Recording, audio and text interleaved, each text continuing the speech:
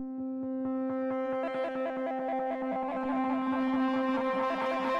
other book has so profoundly impacted so many lives as the Bible. Welcome to Simply the Bible, the Through the Bible teaching program of Pastor Daryl Zachman of Calvary Chapel, Treasure Valley.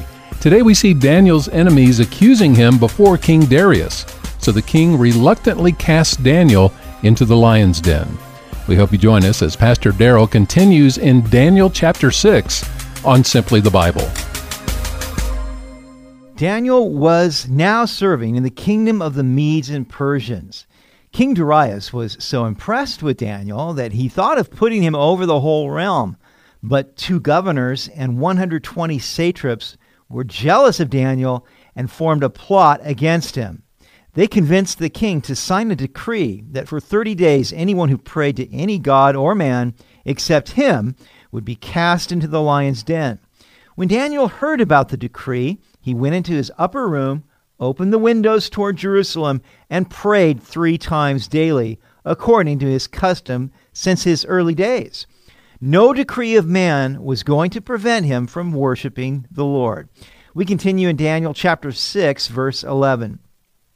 Then these men assembled and found Daniel praying and making supplication before his God. And they went before the king and spoke concerning the king's decree. Have you not signed a decree that every man who petitions any god or man within 30 days, except you, O king, shall be cast into the den of lions? The king answered and said, The thing is true, according to the law of the Medes and Persians, which does not alter. Now notice how crafty these men were in presenting this matter before the king. Have you not signed a decree? Well, they knew full well that the king had signed it, but they wanted to trap him. So they answered and said before the king, That Daniel, who is one of the captives from Judah, does not show due regard for you, O king, or for the decree that you have signed, but makes his petition 3 times a day. According to the historian Herodotus, Daniel was actually set free by King Cyrus from being a captive. So by calling Daniel a captive from Judah, they reminded the king of Daniel's past, even though he had served as an official to 5 kings in Babylon, including Darius himself. You know, Satan often accuses us by reminding us of our past. He wants to keep us under the power of the old life of sin. And the king, when he heard these words, was greatly displeased with himself and set his heart on Daniel to deliver him. And he labored till the going down of the sun to deliver him. Then these men approached the king and said to the king, Know, O king, that it is the law of the Medes and Persians that no decree or statute which the king establishes may be changed. You see, at this point, Darius realized that he had stepped into their trap. He did not react as King Nebuchadnezzar reacted when he was told about Daniel's 3 friends not bowing down to the image that he built. In that case, Nebuchadnezzar became furious with Shadrach, Meshach, and Abednego. But Darius was upset with himself. He realized that he had been duped by their wicked plot and that his pride had gotten the best of him at the cost of now losing his future prime minister and friend. So Darius set his heart to deliver Daniel and labored all day looking for some loophole in the law, but he was unsuccessful. And that evening, the governors and satraps reminded the king that according to the law of the Medes and Persians, his decree could not be changed. Now this shows the inferiority of the kingdom of the Medes and Persians compared to the Babylonian kingdom. That is what Nebuchadnezzar saw in his dream of the great statue. The Babylonian kingdom was the head of gold, whereas the kingdom of the Medes and Persians was the chest and arms of silver. It was an inferior metal. And so we see that Darius did not have the same power that Nebuchadnezzar had. If Nebuchadnezzar had issued a decree and later regretted it, he would have simply revoked it. And if anyone stood in his way, he would have executed them. But Darius was obligated to submit to the rule of law and could not alter or revoke even his own decree. So the king gave the command, and they brought Daniel and cast him into the den of lions. But the king spoke, saying to Daniel, "Your God, whom you serve continually, he will deliver you." Then a stone was brought and laid on the mouth of the den, and the king sealed it with his own signet ring and with the signets of his lords, that the purpose concerning Daniel might not be changed.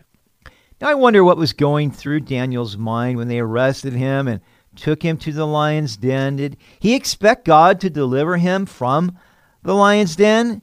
God does not always deliver his servants from trials or even from death. Certainly many have honored the Lord through martyrdom. But whatever Daniel was thinking, I'm convinced that he was at peace in his spirit, that God was fully in control and would have his way with Daniel. Darius, on the other hand, was a wreck. He was already greatly troubled because he knew that Daniel's peril was the result of his own stupidity. He told Daniel that the God he serves would deliver him. Now, perhaps Daniel had been witnessing to Darius. He probably had, and Darius had some element of faith in Daniel's God. But did he really believe that Daniel's God would deliver him from the mouth of the lions? The lion's den was actually a pit with a door at the top that was sealed. No one would dare break that seal. Therefore, they would have proof the next morning that no one had rescued Daniel by helping him out of the den. Now the king went to his palace and spent the night fasting, and no musicians were brought to him, and also sleep went from him. That night Darius couldn't sleep. He wasn't at peace.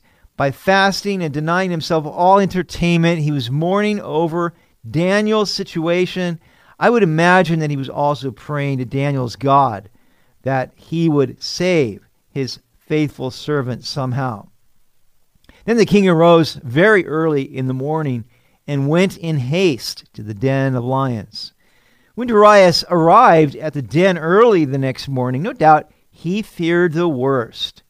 When he came to the den, he cried out with a lamenting voice to Daniel. The king spoke, saying to Daniel, "Daniel, servant of the living God, has your God whom you serve continually been able to deliver you from the lions?" It is interesting that he calls him the living God. This was an admission that Daniel's God was different from the other gods that were mere idols. Then Daniel said to the king, "O king, live forever. My God sent his angel and shut the lions' mouths, so that they have not hurt me, because I was found innocent before him. And also, O king, I have done no wrong before you." Daniel was respectful as he addressed the king. God sent his angel to shut the lions' mouths so that he was not hurt. But God's angel would have certainly been a comfort to Daniel as well. Daniel knew that he was innocent before the Lord and had done nothing wrong against the king. His conscience was clear. He probably slept much more soundly, in fact, than the king, who had a greatly troubled conscience. This gives us an interesting insight into the schemes of man. God may allow them to proceed against us to a certain degree. He may use them to test us, correct us, or draw us closer to himself, or for some other purpose that he knows. But if we trust in the Lord, then man's schemes cannot ultimately harm us. Isaiah 54:17 says, "No weapon formed against you shall prosper, and every tongue which rises against you in judgment you shall condemn. This is the heritage of the servants of the Lord, and their righteousness is from me, says the Lord." What a wonderful promise this is for the person who goes through a trial. Satan intends these things for evil, to break us, to cause us to compromise or to harm our faith. But God uses them for good if we will just hang in there. Now the king was exceedingly glad for him and commanded that they should take Daniel up out of the den. So Daniel was taken up out of the den, and no injury whatever was found on him, because he believed in his God. We see that God delivered Daniel because he believed in him. Daniel believed that if he would be faithful to God and continue to worship him despite the king's decree, that God would save him, and God did just that. And the king gave the command, And they brought those men who had accused Daniel, and they cast them into the den of lions, them, their children, and their wives. And the lions overpowered them and broke all their bones in pieces before they ever came to the bottom of the den. These wicked men got what they deserved. What they wanted to do to Daniel was done to them. But why were their wives and children cast into the lion's den? This was the way of the Medes and Persians. They didn't want any remaining member of a traitor's family to conspire to kill the ruler who ordered the father's execution. But this was not God's way. Deuteronomy 24:16 says, "Fathers shall not be put to death for their children, nor shall children be put to death for their fathers. A person shall be put to death for his own sin."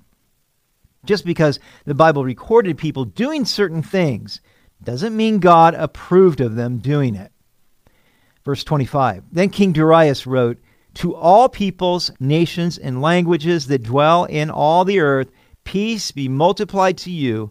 I make a decree that in every dominion of my kingdom men must tremble and fear before the God of Daniel.